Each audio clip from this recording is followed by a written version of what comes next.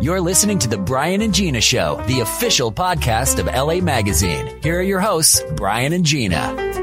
Hey, everybody. What's up? Welcome to The Brian and Gina Show, the official podcast of Los Angeles Magazine. I'm Gina Grad. I'm Brian Bishop. And we're we got a lot of ground to cover today. We're talking K-pop, which is something you're either insanely, intensely familiar with or, like Brian, or not at all. So I've been wanting to talk about this. There was a huge K-pop convention in LA over the summer, and I want to know it all. And then we're going to be talking Danny Masterson and his conviction. So we have a wide swing today. So we're going to shift some gears. Yeah, this is not a show you're going to want to miss. So first, by the way, stories appearing in LA Magazine. Of course. Thank you. The K-pop story written, the KCON story, I should say, written by Tamar Herman, and our old favorite Michele McPhee, is the author of the Danny Masterson story, which both fascinate me for both very different reasons. Hopefully Michele can shed some light on. She's always embedded in that courtroom. She knows what goes on and can shed some light on what was happening there. Yes. Or what happened. Absolutely. I got some questions. I mean, this is groundbreaking, but let's talk K-pop first. Brian, before we have our guest on, Tamar, to tell us everything about the K-pop convention and the K-pop community in general, I pulled up a list of K-pop bands, and I just want you to stop me when you're familiar with one of them, okay? Okay, I will set myself back 2 hours ago before I read Tamar's article, and I'll go from there. Okay. Or if you're familiar with any of the music from any of these people. Sure. Again, stop me when you've heard of one. Girls' Generation. My favorite. Twice. ITZY. Shinny. Mamamoo. Black Bee. HOT. 2AM. These are all rejected X-Men. After School. 4 Minute. Dreamcatcher. Everglow. Red Velvet. Super Junior, Super M, N-hyphen, Wonder Girls, Co-ed School, Icon, Blady. How many of these are spelled like words and how many of them have special characters? Almost none of them are spelled the way you think. Monsta X, Tomorrow and Together, Blackpink. These are the bigger ones. Well, surely you've heard of BTS. Yeah, that would be the one, like the starter pack for K-pop. Kara, Black Pearl, Dia, IVE, Momoland. Wait, there's a Mamamoo and a Momoland. So is it safe to say that this is not a genre that you listen to a lot in your home?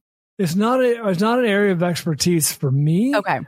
Maybe you and or our listeners are much more up on this, but I feel like Tamar is going to be our guide into this world. In the hole. Yeah, this is when I'm on Instagram, when I'm on Facebook, my friends' kids and some of my friends, but the kids are like teenagers, are not walking. They are rushing to these concerts of bands I've never heard of. Now, have I never heard of a lot of bands that are popular right now? Absolutely.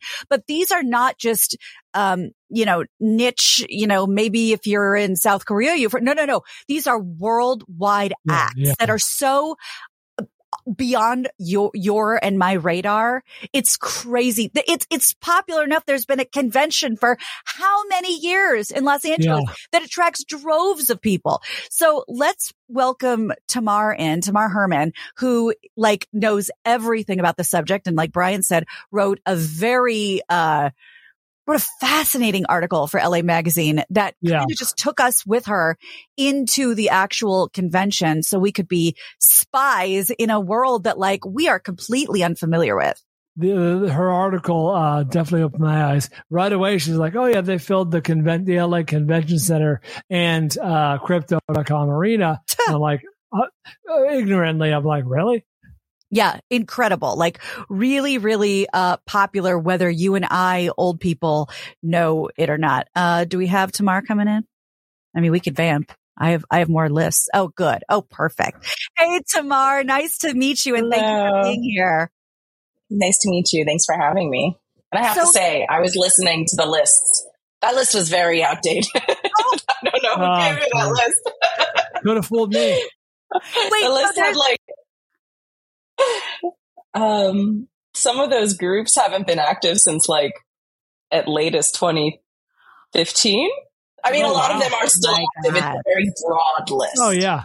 K-pop has been going so long that a lot of those groups are in rehab already. They already had their reunion tours, they're going back on the road. Now, Brian and Tamar, you have to know this name. The way us sort of Westerners, not really familiar with this as a genre at all, I think we're initially the first time introduced to, what is it called? K-pop was Psy with Gangnam Style. Oh, we're like, sure. What is this called? They're like, it's K-pop. We're like, oh, I've never heard. And then it kind of, for us who it wasn't on our radar, went away. And then BTS and Dynamite and Butter. And we're like, oh, that's K-pop. And now it's just it's exploded in a way that even I know who they are. So can you just kind of give us an overview on what the genre that we're even talking about? So mostly it's just the Korean pop music scene, mostly focused around what's called idols, which are essentially young stars put together by entertainment companies, think like Spice Girls, Backstreet Boys, sure. Motown, managed by either entertainment labels or individuals, but usually labels, trained typically for many years. Sometimes they are more discovered and then put into a company after someone go, one of the members of BTS, he auditioned for a TV show and apparently his tape went around to many companies, leading to him to getting multiple requests to come join their company. Wow. So it's been going on since the 90s as we know it, with these companies creating different acts. Also, it's typically boy bands, girl groups, but there are some co-ed groups, and also soloists are very popular. Mostly they're singing pop music that, is genre crossing. There's a lot of hip hop elements, EDM elements, pretty much anything under the sun. A group like New Jeans is very prominent lately for integrating Jersey Club into their music, but every group kind of does their own thing and has their own, they call them their colors. They have their own little flavor and sound, and there's a lot of different aspects to them. And one of the big things is that they all try and have very dedicated fandoms that support their careers. And so that's a big major thing that kind of sets them apart a little bit differently from the traditional Western artists until recently. And now we, of course, have, Swifties and so is it tribal? I'm in the BTS army, so I can't be a New Jeans denim lover or whatever. You cross over? I think you could cross over, but some people don't. So that's a personal question right there. And how did you find yourself in this world? What attracted you? You obviously like the genre. How did you find yourself in this world? I became a fan when I was in high school through YouTube, which I think the music you like in high school tends to stay that way for the rest of your life. People tend to gravitate towards that. So as I grew up, so did the industry. So over time, it became something that I could actually pursue professionally. I'm a journalist by trade. I used to work at local news in New York. And at the same time that I was starting my career, K-pop was also rising. So I was in college when Gangnam Style took off. When BTS debuted, I was studying in Korea. So we've grown up together. So you were studying in Korea, which I can imagine only helped inform you, of this subject. What brought you to Korea, first of all? My degree's in East Asian Studies. I was already studying Korean language, and I wanted to go and study in Korea. I thought I was going to become an international, litigations lawyer. That was kind of my goal. And then I decided I did not want to go to law school. I just did not want to do that. So I became a journalist. You had concerts to go to. I did have concerts to go to initially. I always tell music, people who say they want to be music journalists, don't just get into this field because you want to get concert tickets comped. But that is a very big, nice part. Makes sense. So who was your first K-pop love? Which band do you feel like you really sort of ushered you into the genre? So I don't know if they were my first love, but I still do love them and have a special place for them. They're a group called Wonder Girls. They had the first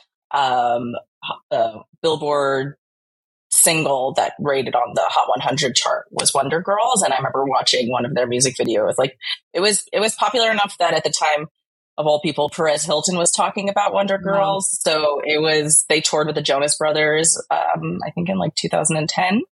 I could be wrong about that year, but they were like, they had a Nickelodeon TV special movie. So there was already some buzz, in the US, but it took a lot longer for things to really take off. Is the prefab element kind of a hallmark of K-pop? Like it's going to be like the Disney Channel over here, or those young stars who ended up being huge megastars, or are there ever like organic, talents who come up like, oh yeah, we're all about the music. We've been a band for, 10 years or whatever. A scrappy, trio singing in the subway or something. So there are a few of those. Those typically end up then getting incorporated into the industry. The indie scene is pretty small and limited in South Korea. There are a lot, but it's a hard struggle not to be working with one of the major labels. So mostly it's like raw talent ends up going to work at those. So like going always back to BTS, a few of the BTS members were originally trying to make it. One of them was trying to make it as a producer, and he made like negative money.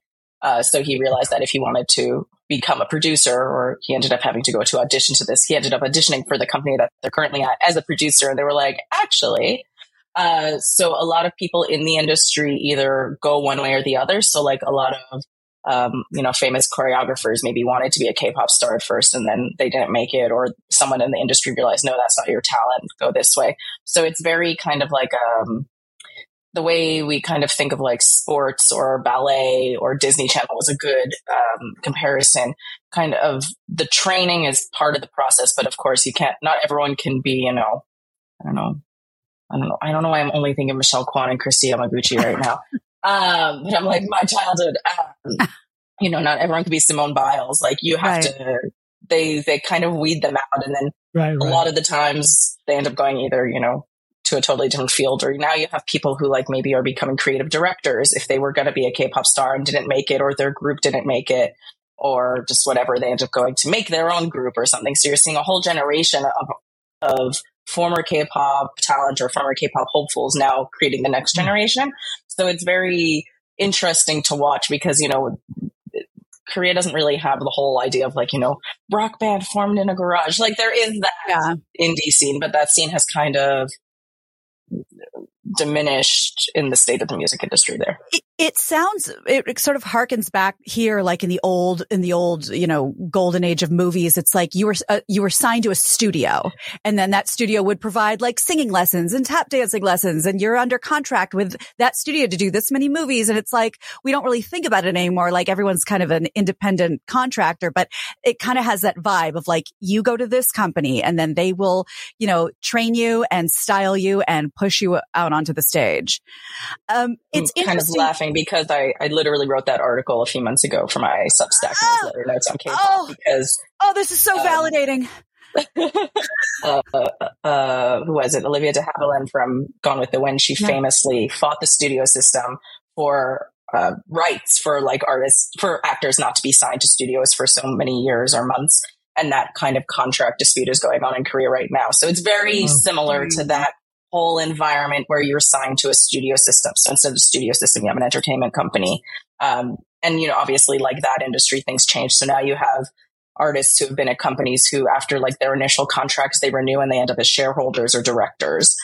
So they like kind of change what their role is in these companies and end up becoming partial owners. So it's quite interesting.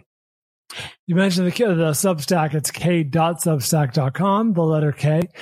So did I get that right? It's Notes on K. Yeah, notes on K. Yes, notes on k.substack.com.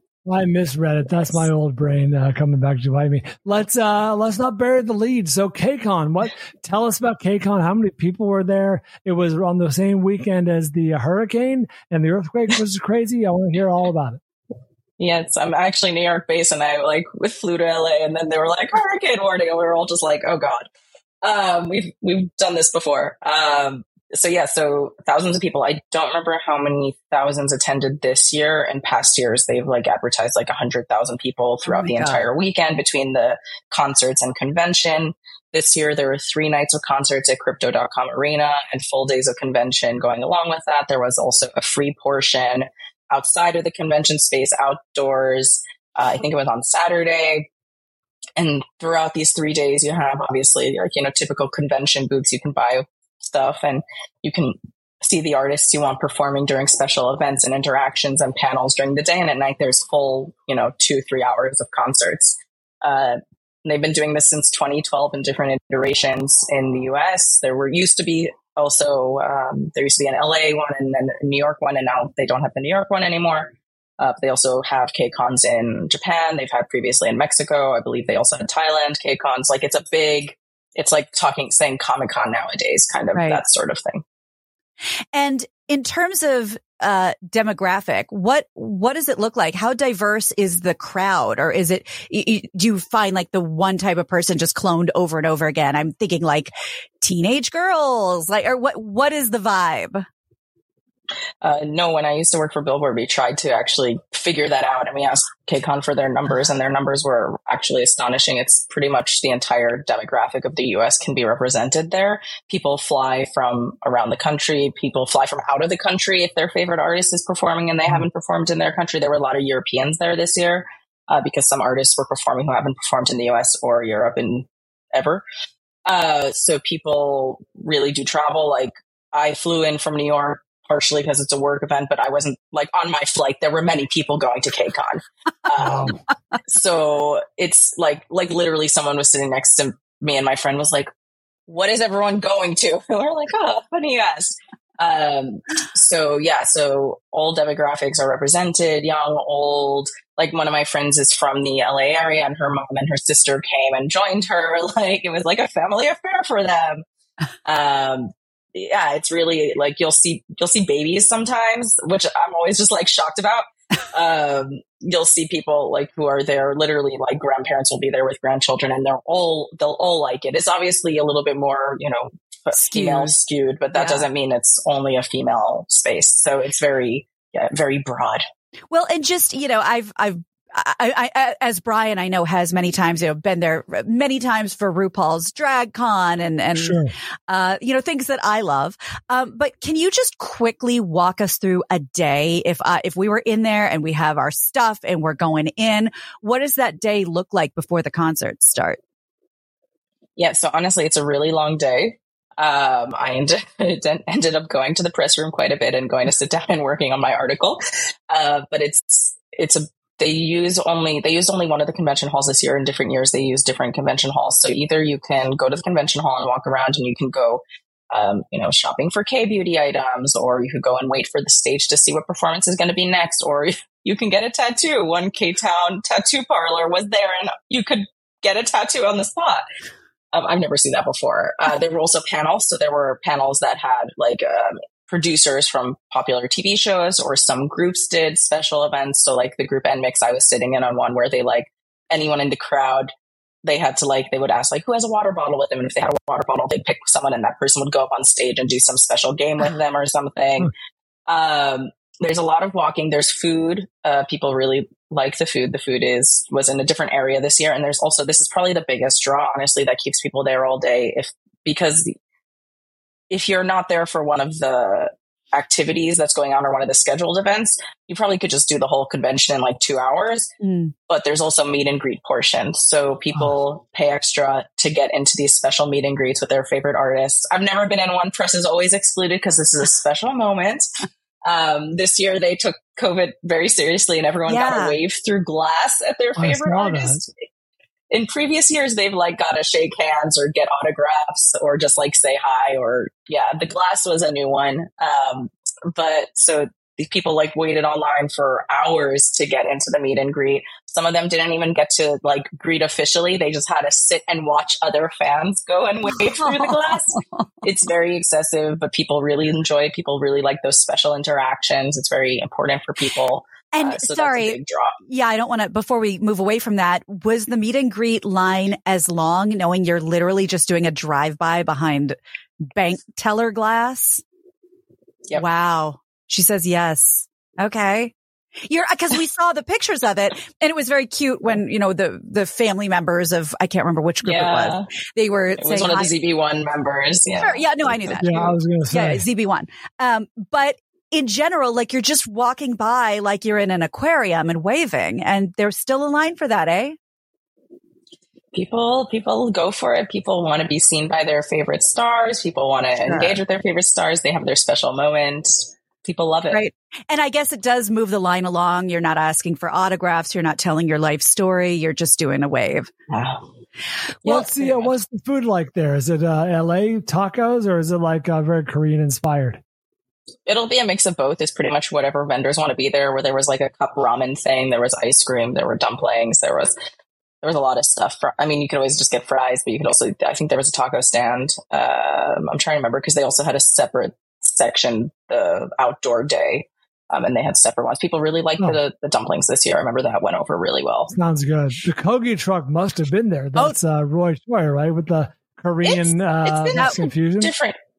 It's been there different other years, but I don't know if I saw it this year. It may have been planning to come on Sunday, because Sunday's like the biggest day, the last day. But then the storm happened, so they didn't have the food trucks that day. The Kogi truck is the first food truck I ever tried in Los Angeles. It's great. It was like it's legitimately great. Yeah, into like mobile, real restaurant food, not just like chips and Superman ice cream. So are they planning, do you know if they're planning on doing it again next year? There's no reason to assume that they wouldn't be doing it next year. This has been going on for over a decade. They have they have it down pat. They have artists that they tend to promote here. So like the company behind KCON actually also runs like the equivalent of MTV in Korea. It's a channel called Mnet, and they produce a lot of groups through that show. So like think American Idol. Right. So they'll bring those groups to KCON also. So they have like a lot of different artists plus their own artists. And it's a great way to promote them.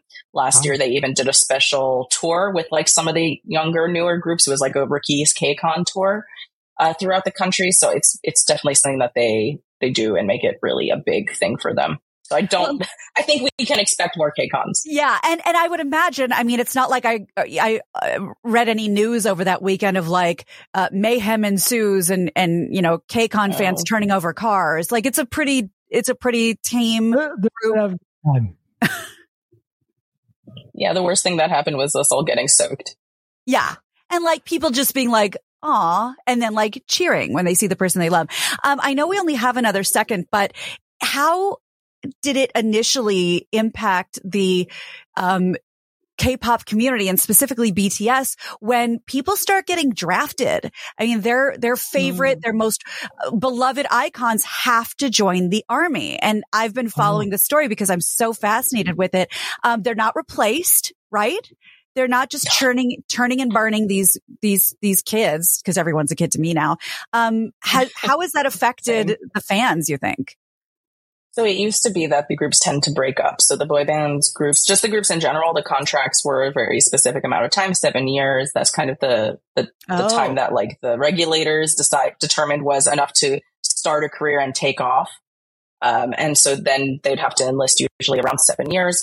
And it used to be that groups kind of would just break up. Then it'd be like the natural thing. And maybe sometimes they'd reunite afterwards. Maybe they wouldn't. Now the groups tend to circulate members in and out. Either they'll do group activities without one or two members, or they'll release solo albums. Some groups, famously a group called On and Off, they all went into the army together and they ended up in like the performance unit, and then they went viral because they were so good in the performance unit. So they're coming out of the army more popular than they went in. That's so amazing. BTS, the members prepped. So before each member goes in, they each have released either a solo album or single, and then another member is being the focus now. So we're almost getting some of the members back. It's a pretty relatively short. When I started being a K-pop fan, it was 2 full years. Now it's down to about a year and a half, depending on which unit you are in. So now they can plan it really well. They can release content that has been pre-filmed. It just has to be very clear that it was pre-filmed. It can't be anything that they worked on while they were in the military. So now they have ways to keep the dream going. So I think people are very much looking forward to the year 2025, which is when BTS is expected to reunite. And, in the meantime, I know Jungkook is in New York right now, potentially for a VMAs performance. That's not announced, but he's here. So people are assuming because the VMAs are this week. He'll be performing at the Global Citizen Festival. Another member of V just released an album. And so you're seeing all these groups now continue their careers longer because they're figuring out new ways to stay alive. It's so interesting that, just culturally that those things are baked into the contract. And when you inevitably go into the army, here is how we're going to handle that. I find that so fascinating because it has to be done. They have to figure it out. It's money.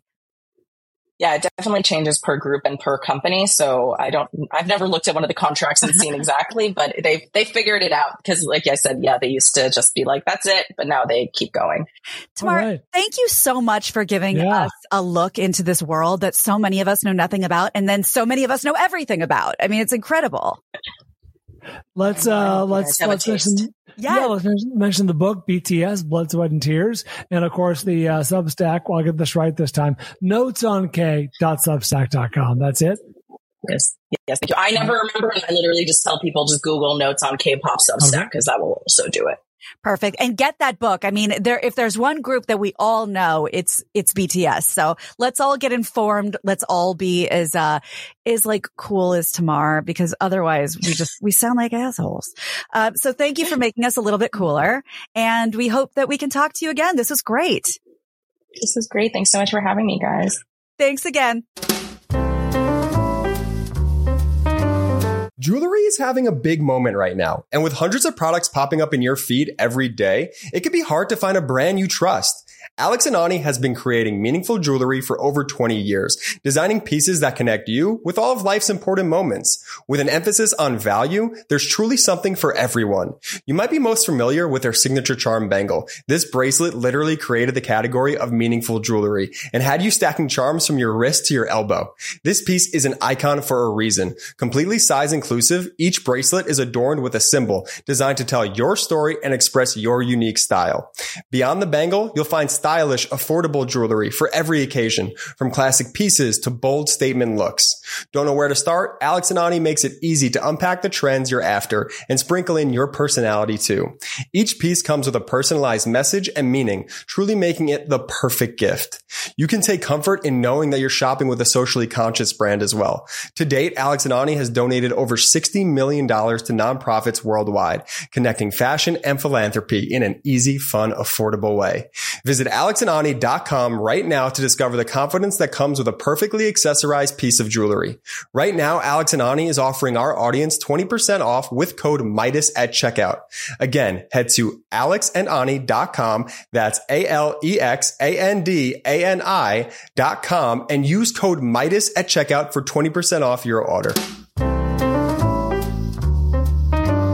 Gina, it occurs to me that you and I, being members of press with LA Magazine, could probably get into the next KCON. I feel good about those odds. Is this something that you would commit to with me right now on the spot? No, not at all. But, and all of our it will be a strong possibility. Well, as members of the press, we're also lucky to know people who actually can get into courtrooms and trials of the century that are way smarter and way better at this than we are. One of our personal favorites, Michele McPhee. We are just so honored to have you whenever we can get you, Michele. Thank you so much for being here. I love being with you guys, and it's so nice to see Brian. Welcome back. Good to see you. Better than ever. Michelle's going to put this appearance record out of reach. Good luck, everyone else. Well, Michele has real inside info in terms of like what in the hell is going on with Danny Masterson. The trial was crazy. The sentencing is here and gone. Her article, Danny Masterson sentenced to 30 years in prison by LA judge. Most people know the name. He was Hyde on that 70s show and a very famous family, all his brothers and his sister working in TV. Michele, talk to us. I mean, you want to give us an overview and then we can have some questions. Start at the beginning for those who might not know. So Danny Masterson, wild star. I think the whole cast of that 70s show, ran LA nightlife back when that show was hot in the early 2000s. Ashton Kutcher, Mila Kunis came out of that show, Wilmer Valderrama, like really big actors came out of that show. And, there were a lot of them who have maintained all along that these allegations were out of character with what they knew of Danny Masterson. So that's just a little back note.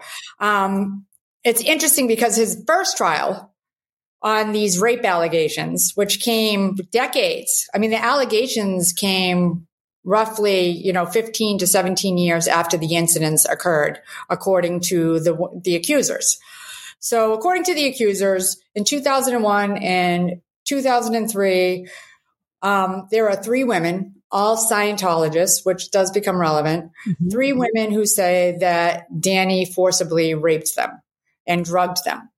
One of the accusers was his longtime girlfriend, a woman that they referred to in court as Christine B. She lived with Masterson for roughly 6 years. And the other 2 accusers knew him from the Church of Scientology. And all say that in 2001, 2002, and 2003, there were incidents where Masterson forcibly raped them. So he is not arrested on these charges until June of 2017. And that's a pretty long time. And it raises a lot of questions about how LA statute of limitations laws work. And I think Mark Garagos might be a better guest to talk about the statute of limitations, or Alex Kazarian. But it is odd. I've worked in a lot of cities and states, and I have never seen that kind of statute of limitations on a case like this. Murder, yes. But on these sexual assault allegations, no. So in this time frame, Danny Masterson is at the height of his stardom, as you mentioned, as Stephen Hyde. So these women came forward later after they all kind of met together on social media. And they became friends and they started talking, and then they decided to go to the LAPD in 2017. The longtime girlfriend went to the Austin police and made a report. The Austin police, because she was living there with her new husband, the Austin police contacted the LAPD, and the LAPD opened an investigation and interviewed the other 2 women who were also former Scientologists. And they came forward with charges in June of 2017. He was brought on trial that ended in a hung jury last November, his first trial. And it's interesting to note that in that first trial, there was very limited testimony about, 1, drugs, because there's no physical evidence. There's no toxicology reports. Right. There's nothing that could be brought forward as forensics to prove that anybody had been drugged. So that testimony was limited. Also, testimony about the Church of Scientology was limited. And why is that? Because the judge ruled initially that this was not relevant to the case. Got it. And there was no proof. Okay. Are these just vagaries of judges making decisions like, yes, I believe this is relevant, the jury should hear it? Yeah, it's pretty much a judge can rule on whether or not a jury can hear these sorts of arguments. And Masterson's attorneys very strongly argued for the exact same sort of proceedings in the second trial, but failed. And Judge Charlene Alameda disagreed and decided that it was very relevant that the Church of Scientology has a policy of not reporting their members, and that there were allegations that these women were violently harassed. One woman, Christine B., said that her dog was poisoned by Scientologists and died. So there was a lot of very disturbing testimony about the Church of Scientology and how it handles allegations about rape. Well, and at the very, very least would answer the question, why did they wait so long to go to the police? I think that's very discouraged. Said Gina, that's exactly what the judge said, because it's an explanation as to why they waited so long to come forward with these charges. Sure. They were threatened with excommunication. There were the 2 other victims who were, we'll just say Jane Doe 1 and Jane Doe 2, Jen and Trout. So they both were prominent Scientologists Their families were wealthy. They had given a lot of money to the church. So there was a lot at stake for them personally for becoming a suppressive person. Right. Now, I don't know a lot about Scientology. I learned a lot more sitting in these trials, but you can see where the alleged behavior, because the Church of Scientology staunchly denies the allegations from these women that they were discouraged. But we do know there was testimony that one of the girls went to the Hollywood division and talked about Danny Masterson and how she was attacked. And within minutes of her leaving the station, she got a call from the ethics commissioner of the Church of Scientology, according to her, who said, "You're really effed now. You talked about this to the police." And then it leaves us thinking, well, how did they find out? So that alleges connections between religious and non-religious organizations, let's say. Well, let's say that there is. It's a matter of public record that Letitia James, who is the Attorney General in New York, she filed a scathing report about CBS and mentioned the captain of the Hollywood division by name as somebody who called CBS and warned his friend Les Moonves that there was a woman who was accusing him. Oh. And I mean, they conspired to smear this woman. The captain who's now retired. So it is interesting, the timeline. It's about the same time frame. I mean, there's no mention of this captain by name, but don't think I'm not doing a big follow-up story on Captain Hollywood. I can't wait. A big component, as I understand it from what I read in your article, is, again, please correct me where I'm wrong, because this is what I understand. Scientology as a principle does not recognize rape within a relationship. Well, according to the victim, yes. She was told that you're in a relationship with Danny. There's no such thing as rape. Okay. What was surprising to me was the aftermath and the vitriol that was leveled against Ashton Kutcher and Mila Kunis, who wrote character letters. Yeah. I'm so glad. Thank you for bringing that up, because Mila Kunis, Ashton Kutcher, Deborah Jo Rupp, Kurtwood Smith, who played the parents, not his parents, but the main parents on the show, all wrote character letters that I think were, according to Ashton and Mila, were supposed to be private. And it was just to speak to I guess Danny's family asked them to write these letters to speak to his character, to decide whether it's going to be 15 to life or 30 to life, and to sort of ask for leniency. Is that correct? That is correct. And well, first of all, whoever told them those letters were private was out of their mind and ill-informed, because it was part of a sentencing memo. So it immediately goes to the judge. It didn't become released because they filed it under seal until after the sentencing had already occurred. Throughout this entire trial, I've talked to people who know the victims. Leah Remini became a big supporter of the victims publicly. And I've talked to a lot of people who grew up with Danny Masterson. And it's really hard to correlate these two people that you're hearing about. You're hearing testimony about this vicious monster who drugged and forcibly raped women at his home in the Hollywood Hills. And then you're talking to people who would swear on a stack of Bibles that that's not the Danny that they knew, and that he was always the moral compass of their crowd, which is what Ashton and Mila had written in their letters. But what's insane to me is, look, when we live in a polite society where you can still have affection for people even if they've done something wrong. And the hatred that was leveled at them for standing by a friend was stark, because this same month, you might have seen that I wrote a story about Leslie Van Houten, who is the Charlie Manson murderess. Right. It's the woman who helped mutilate a couple who lived in Las Vegas. There was a carving fork, sticking out of the husband's chest. Leslie Van Houten herself stabbed his wife multiple times. It was so violent that the knife broke off in the victim's collarbone. These bodies were found by the couple's young children the next day. And yet nobody is maligning the people, dozens of people, including Hollywood director John Waters. No one's talking about how they helped get Leslie Van Houten released.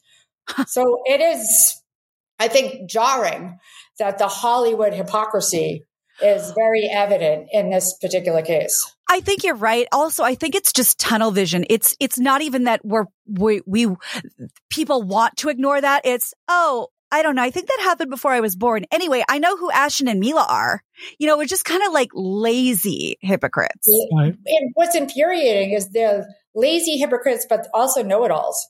So I've gotten into arguments with friends about, well, Danny Masterson. Okay, well, you read it in Deadline. I went to the trial every day for weeks.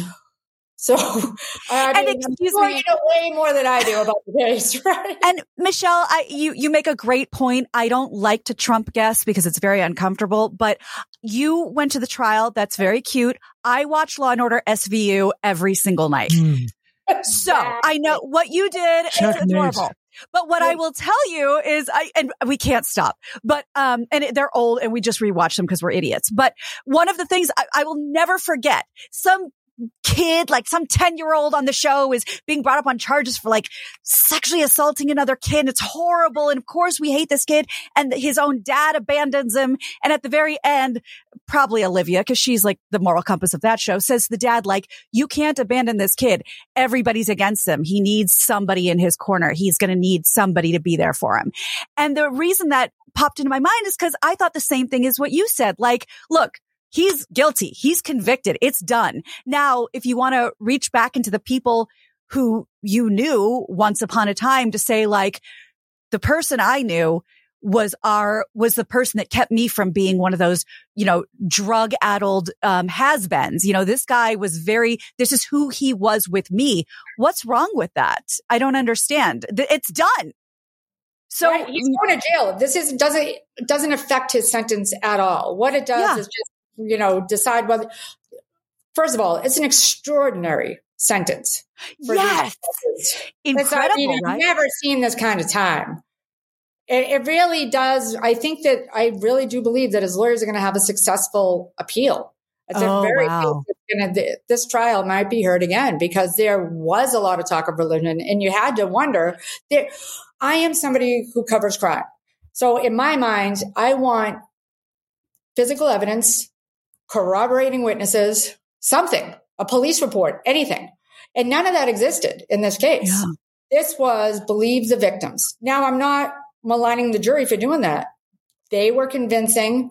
Masterson is worth pointing out, and the judge certainly pointed this out, that he had paid a civil settlement to one of the women, which is never a good sign. That's never a good indicator. Like $1 million, right? Yeah, $1 million. That's a lot of money. And she points out that's a lot of money if you didn't do anything. And absolutely, that is true. But again, it's very terrifying to be able to level. We could make allegations against anybody from 2 decades ago. And when we have this kind of, knee-jerk reaction in the wake of Me Too, I think it's dangerous. Well, I think it's interesting, too, that for so many years, and I guess decades at this point, the Church of Scientology has been very scary, very looming in the shadows. Leah Remini's and, Mike Rinder, certainly people who have brought it out of the shadows and exposed it, saying not only are they not that, as scary as they think they are, there's not as many as they want you to believe. And so I'm wondering if this is also backlash, not just with Me Too, but with the Church of Scientology. Like, you don't run LA. The court system runs LA. It is interesting because you can understand why they become like a terrifying looming figure. Yeah. They're ever present in the court. They're very active with maligning reporters and coming after people. There's been more than a couple of reporters I've talked to who believe like the Scientologists are following them. So I do think that there was some uncomfortable moments learning about the Church of Scientology. Yeah. And I'm not making any judgments, and, they deny all the charges. But if you come for my dog, I'm coming for you. Thank you. We got a problem. Yeah, we have a What is the timeline then, Michele, going forward? I mean, you mentioned an appeal that seems like a no-brainer for Danny and his team, but what happens now? I mean, he's sitting in a jail cell for a very, very long time before that's even heard anyhow. It's interesting, too, because, all of Danny's friends were bombarding me this week with stories about here's a rapist who got 90 days in jail, and here's a convicted rapist who got, 3 months. And So it's interesting this time, even the sentence feels very, very hefty. And it's interesting to me that no one has done, like the LA Times hasn't done a comparison story on what kind of sentencing these Me Too cases for high profile people are getting as opposed to rape cases in LA. So it's almost like a flip, right? Where the poor people were the ones that were being railroaded into jail. And now I mean, I'm not saying this is true, but I think it's an interesting investigation. Has it flipped? Yes. That's a great. Fair sentences are being imposed upon the wealthy and, well-heeled. Well, that's a great question, because when I first saw that and, saw it in the news the other day, I was like 15 to life or 30 to life. Those are the choices. And it was just, I know nothing about, I'm such an outsider. And I just thought, I don't recall many headlines like that. This seems new to me, reading a headline like that. Manson murderess who mutilated people is out. Right. Like she is probably, so Danny Masterson will probably be roughly the same age as Leslie Van Houten if he ever sees parole. Wow. And you think about these crimes and look, I do believe, Gina, I think you brought up a really good point. A lot of this was because the Scientologists shut these women up. There was tons of testimony to prove it. And I think that did Masterson pay the price for that? I think his attorneys are going to argue that that is the case. But I do like to tell people, and I'm not defending him. I'm not saying these victims are lying. Obviously they were traumatized. They had very compelling testimony. It was very believable. But I still say, where is the evidence? Yeah. Yeah. And to that point, what you put, I think in the second paragraph, like right on top of the article, I just keep thinking about it and going back to it, if I may read it. Masterson was stoic as Judge Charlene Olmedo announced his fate, telling him, "You are not the victim here. Your actions 20 years ago took away another person's voice and choice. Your actions 20 years ago were criminal, and that is why you are here." So, I mean, in no corner, nook and cranny of her mind is this, to the judge, this sounds very black and white. Very black and white. But I also think that a lot can happen in 20 years. And, did he rehabilitate himself? I mean, is he a good husband and father? That's the other side of this argument. Right. So, and who knew? I didn't even know he was married to Bijou Phillips. Yeah, that was news to me.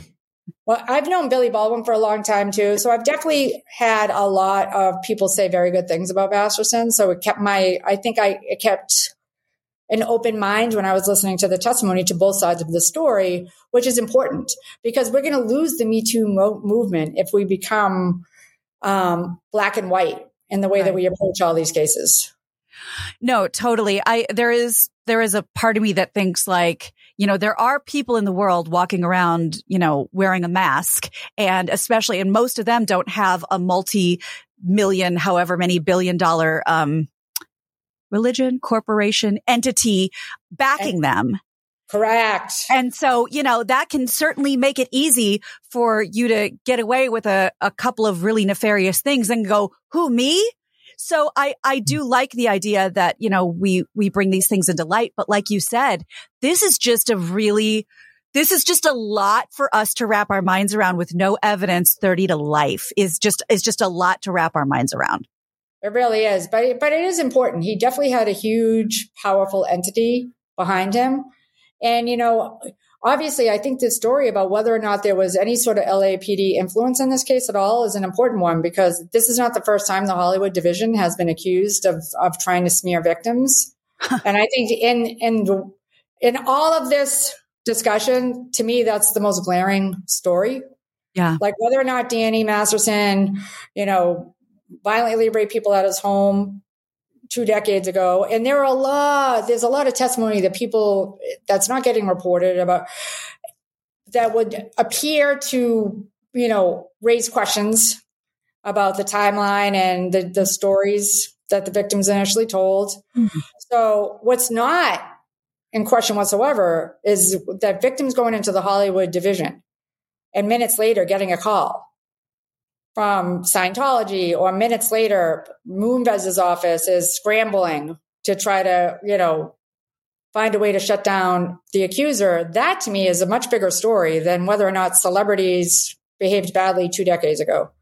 Right. And how vile. I mean, obviously both are, but you think like to protect and serve, who exactly? Like, what are we doing? What is this like? What is this? You don't, that the whole point of a terrified woman who's just been, raped or assaulted or whatever, going in and then being shut down by the only people that are assigned to help is really, really horrific. Or even worse, can you imagine like someone just nodding at you like, yes, we have your back. And then minutes later, hey, Les, your old secretary was just here, right? Like yeah, it sounds like a movie of the week. And what's worse is that captain was working side gigs for CBS and had acting roles. They called him Captain in Hollywood. Yeah, so I wanted to see if he has a SAG card, which would really be something. So that's my next story, because I think that's really important, because that's what was really chilling is the idea that women are not safe reporting these. And look, again, it's decades ago, and I'm sure the Hollywood division is much different now, but I still think, why aren't we talking about that? That is terrifying. Well, I'm looking forward to that story. Michele, if there's an appeal, I assume you'll be on top of that day in and day out. Totally. Day in and day out, for sure. Can we just say one thing though? Who was the PR people that put Ashton and Mila in this ISIS video? Didn't it look like, my God. It was so weird. Somebody was definitely off screen, like pointing a weapon at them. I feel bad for them. These are the same people that just spent how much money sending to the Ukraine, and all of a sudden people are like demonizing them. Like, they're not really in the limelight right now, except when they're donating money. Like, what are you going to do? Like it's like, like we keep talking about black and white. Nobody's one or the other. Like we were just cheering them for sending all of this money to Ukraine. Like, can we just keep that in mind? But that's what's so weird and scary. It's like this, somebody gets a target and then the whole world is out to just like, it's like the Salem witch trial. You're now a witch. And it's like, we all get it. Like if I was Danny's friend or if I was that, I go, oh no, make no mistake. You're screwed. What does your family want me to do? Like write a letter about how you were when we were on set 20 years ago. Okay. I mean, you're screwed. And I don't love what I heard, but if I'm supposed to write a letter about how you were on set 20 years ago, okay, I guess. It's like they're not defending, like, I was there that night and these women are liars. It wasn't that. It was, right. He always greeted the crew nicely. That's what I can say about him. But there were a lot of letters from very high profile people that involved a more recent Danny. So there were definitely people in his corner. And so I think that those voices matter too. Like if we're going to believe all women, we should also take a look at what women around him today are saying. Sure.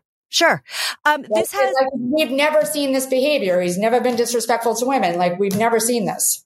Right. So maybe consider this one sentencing, or apparently they didn't. Right. They did. So it was certainly an interesting case, and it's going to be talked about for a long time because it's so challenging, right? With the statute of limitations, the evidence, and the actual sentence itself, under the cloud of Scientology, which has become a big public mess, which everybody is just like reels at. So I think it's an interesting discussion, to say the least. Yes. I imagine it will be taught or brought up in multiple legal classes in university. One last thing that you may have absolutely no interest or knowledge of, but I have to ask anyway. Any thoughts about Ruby Franke? I don't know if you've been following this story of this woman who's, she just came on my radar, this, YouTube star, very controversial, the way she parents her kids, and people thought like a little militaristic and not great. And she's just been arrested, as is her friend, I think Jody Hildebrand, for multiple counts of child abuse. Oh wow. I mean, she was, I didn't know if this had been on the radar or not, just because I can't stop seeing it wherever I go. She, withholds food from her kids, and she's like, if you don't like it, that's just how I do it.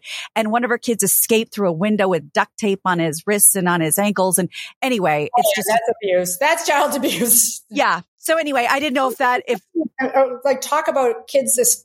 her kids have duct tape on them and she didn't get arrested before now? No. And she's what is wrong with people? How do people watch stuff like this? This is insane to me. Yeah. The reason why I brought it up was I was thinking about Scientology, and they're connected to some inner Mormon sanctum allegedly called Connection with an X. Yes. Yeah. So that's why. Yeah, the Mormons. You know, I went on a deep dive with the Mormons. We talked about it before. That's the only reason this popped in my brain. Not the Mormon, but particular. These inside, yes, these inside sanctums. Anyway, you are the Madam Mistress, goddess of all things crime, especially here in Los Angeles and in Hollywood. And we thank you so much for spending your time making us a little more knowledgeable. I love seeing you guys back together, and I always love being on the show. So thanks for having me. Thank you, Michele. Everyone always look for Michele, all of her incredible articles on LA Magazine, and lots to come. We always know you're never just off. You're always working on something amazing. Which is fun, right? It's never boring. Yeah. No, never. Thank you so much, Michele. And thank you so much to all of you for sticking around and making your brains a little bigger. We'll talk to you next time. Thank you for listening to The Brian and Gina Show. To get in touch with the hosts or buy their books, hit them up at @BaldBrian and @GinaGrad on Twitter and Instagram, or by email at podcasts@lamag.com. To get connected with LA Magazine, hit them up at @LAMag on Twitter and Instagram. Talk soon.